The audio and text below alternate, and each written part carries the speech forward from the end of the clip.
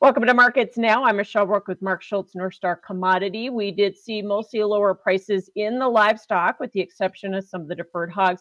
We ended mixed in the grain trade, corn and soybeans trending lower, Mark. And let's talk about soybeans. Was that all funds selling here? It seems like every uptick we get, the funds just come in and slam that market. Yeah, that has been the pattern. We've had technical key reversals up last week on a Tuesday and went absolutely nowhere. And now we poked back down to the lows.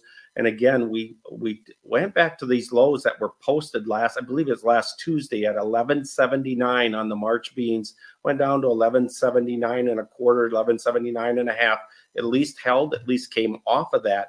But I would tell you that if we start closing below those levels, 11.79, I would say the next downside target on beans might be another $1 to $1.50 lower after that. There's not much in between that stops it once you start getting below those levels. So that's pretty key right now. We've been doing a lot of downward slide here for the last 13, 14, 15 weeks on this market. We're definitely in oversold territory, not only for the beans, but also for the corn. But right now, the funds are on the short side. The funds are winning the battle. Yeah, so you think that 11.45 3/4 contract low in the soybeans is going to get taken out? Feels that way to me. I think nothing has changed my mind for when we've been talking even 2 months ago, that you would have to have at minimum, you've got to be at least 150 million metric tons or lower on the Brazilian bean crop to even give you a glimmer of hope that we're going to go higher. We're not going to win the battle on demand. That's just not going to happen. The Brazil and the Argentine farmers are going to offer beans, and they'll eventually offer corn out cheaper than the U.S. can, regardless of where our price is at. Yeah, and in fact, there were some rumors today about China cancellations of U.S. corn switching over to Argentina, right? Yeah, looking at soybeans potential, that they bought some beans that they may eventually cancel out on some U.S. beans. It would make some logical sense that they could do that. I don't know that they would. It doesn't really make much difference whether they do or they don't, quite frankly. Might give you a bearish tone, but regardless, it's already bearish. So I don't think that's a major factor. I just think it's something that you talk about.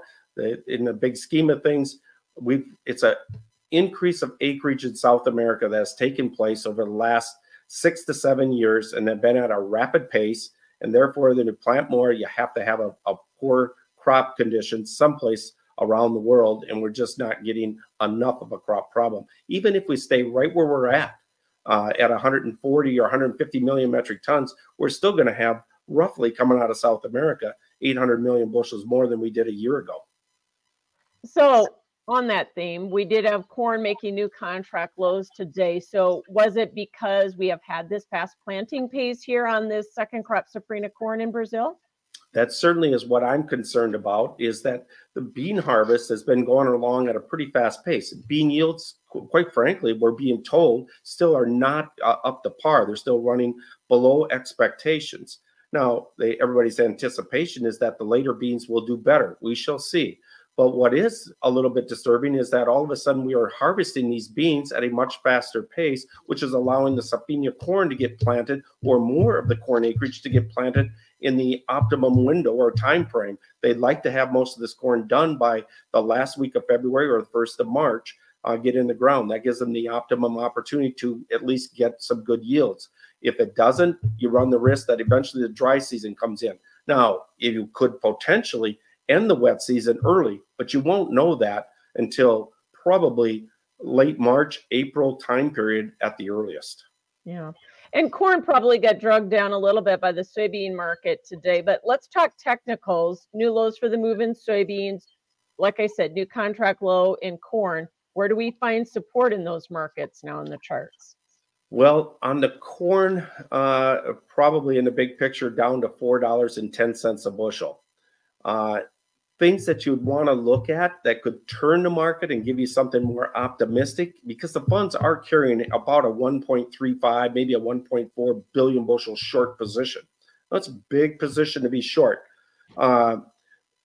If on the top side, I would say I'm watching the December corn. If we start getting above 482 to 483 closing, at least you'd start closing above 4-week highs, which means anybody who tried the short side in the last month didn't make any money. That would be the scenario. You need something to get the funds on the nervous side to get short coverage. We saw that happen in the hog market.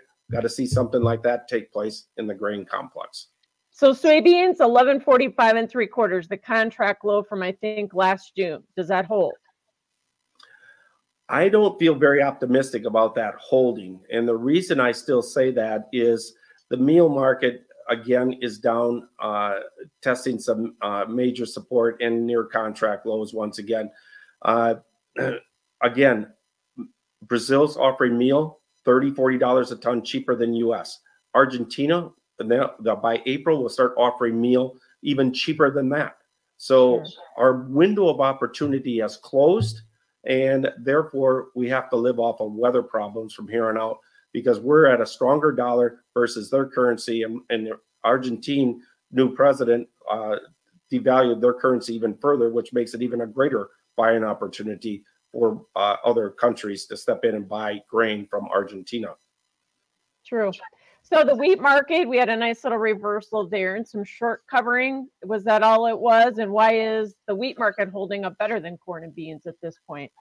That's a good question. The wheat market is not, the export business hasn't been bad. It's forecasted to be bad, and it's spread about as bad as it needs to be bad. I think the one thing here, the wheat, if there's anything interesting about it, I would say looking overseas, you've got warm temperatures in a lot of places around the globe right now. Not a major problem at this juncture. But the wheat crop, for most of the vast majority in Europe, is already out of dormancy. That's 30 days ahead of normal. What most of these guys are looking at in the wheat crop, and especially down here, even in the U.S. and the southern tier states, they're more concerned that the wheat crop is advancing quickly, coming out of dormancy. Their fear isn't about getting cold or freeze anytime in the next 15 to 20 days. They're more worried about something that could come in mid to late March or early April. We've seen that happen a few times, and that's where when temperatures get down even to 19 or 20 could do the damage, because the wheat came out of dormancy so much earlier than normal. Yeah, well, let's hope we can build on these reversals. I think even in Minneapolis, it was a key reversal after we made a new contract low there. Cattle market. So we set back here today. Was that just some profit taking here ahead of maybe some cash direction? Yeah, I think here on the cattle, it was a big move up yesterday. Really couldn't see what the justification was for the move to the upside. Regardless, it's gone up. Now, I still think it probably has another maybe $2 or $3 up. I'm kind of looking for the April cattle maybe to go to 188, possibly to 190 in here. But here's the thing. You've got the cash market 177, 179 last week. You're trading the 182, 183 area on the February cattle. You better have cash cattle make a 180, 181 presence this week or higher, or you're in the futures they're simply too high and are going to get pulled back a little bit. So to me, the cart got in front of the horse just a little bit too soon here for the cattle.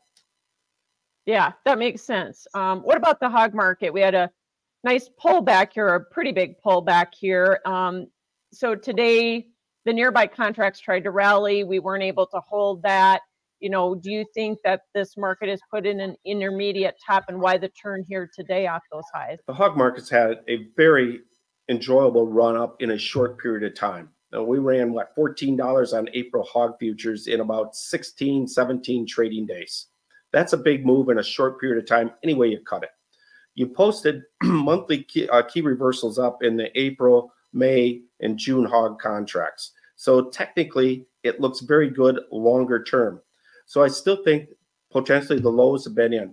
What we did do is we went up pretty high. It got up to 90 cents on the pork cutout. And a lot of that was due to the fact that the belly market had made a surge all the way up to about $145 on bellies. Bellies got overvalued, pure and simple, and we had a correction. That's what we're getting right now. Whether we can go to new highs, my long range for the summer is yes, you will trade higher than what we've already posted. All right, thanks for joining us, Mark Schultz, North Star Commodities.